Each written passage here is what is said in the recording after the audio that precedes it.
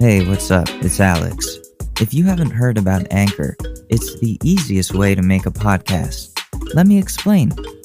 It's free.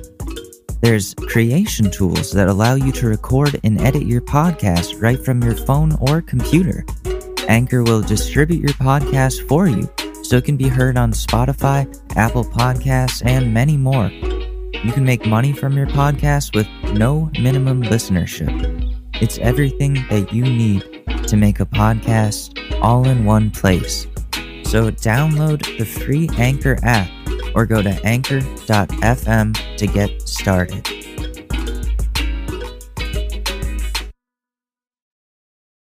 Maybe everyone's settled their differences and I can finally go outside. All right, let's do it. Here we go. And...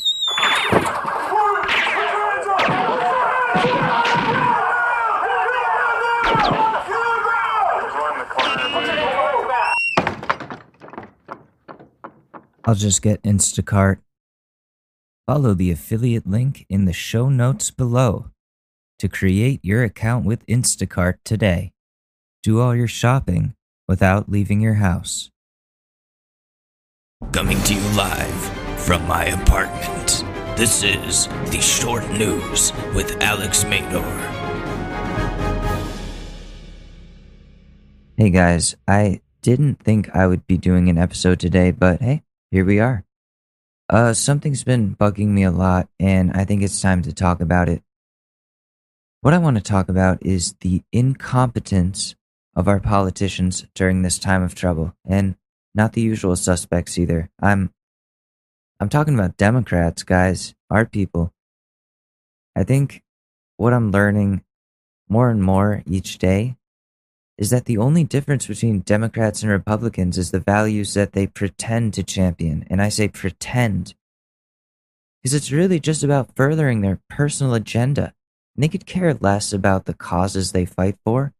For example, Hillary Clinton didn't support gay marriage until the last fucking minute.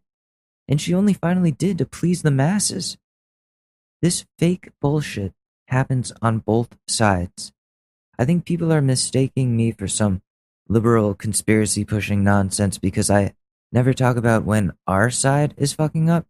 And by our side, I mean the Democrats. But today I'm talking about one specific knucklehead. I mean, I guess two, Governor Cuomo and Mayor de Blasio. I'm talking to you guys. These two had a too little, too late response to this whole entire pandemic. Sure, in the grand scheme of things, Trump could have prevented this virus from hitting us hard if we still had our pandemic response team. I definitely know that. I acknowledge that 100%. That's a huge fuck up right there. But that doesn't mean we ignore the idiotic decisions and inactions of our local and state government when they have put so many lives in danger and are about to do that even worse coming next month when the schools open up. That's where this is going. To talking about the opening process we see happening and failing miserably as no one takes the virus seriously anymore, even though the numbers are on the rise and going strong. New York, I'm talking about specifically, has been really trying to reopen things. Yesterday, I went outside for the first time in a while because we had to take the guinea pig to the vet. Doesn't matter, he's fine. Poop was stuck in his ass. It happens. And when we went outside, I want to say like 70% of people that we saw either did not have a mask or were wearing it under their chin because, oh, it's too hot. Boo fucking who, guys. There's a pandemic. And you can't do this one thing? How stubborn can you possibly be? Why is this not better being enforced, Mayor? Governor? All these people close together, not wearing masks, and the restaurants are open for outdoor seating. Which, by the way, people talking across and next to each other in close quarters, masks off, spreading their saliva when they talk or yell for the check. Why are these places allowed to be open? Like there's nothing going on. Again, the numbers are only going to get worse, especially come the fall, when flu season comes around. And, it makes me so mad. Let me just cool down for a second. Okay. The reopening of New York City has been a clusterfuck disaster led by Mayor Bill de Blasio and his terrible decisions. He and the New York City Department of Education are trying to force the schools to open come September, making the teachers come in every day and teach kids who will not be required to wear masks and may not wear them due to medical conditions or because they just don't feel like it. In a terribly ventilated, old, enclosed room with multiple other kids, risking their lives just to teach? They're fucking teachers, and you're sending them off to fight a war that they did not sign up to fight.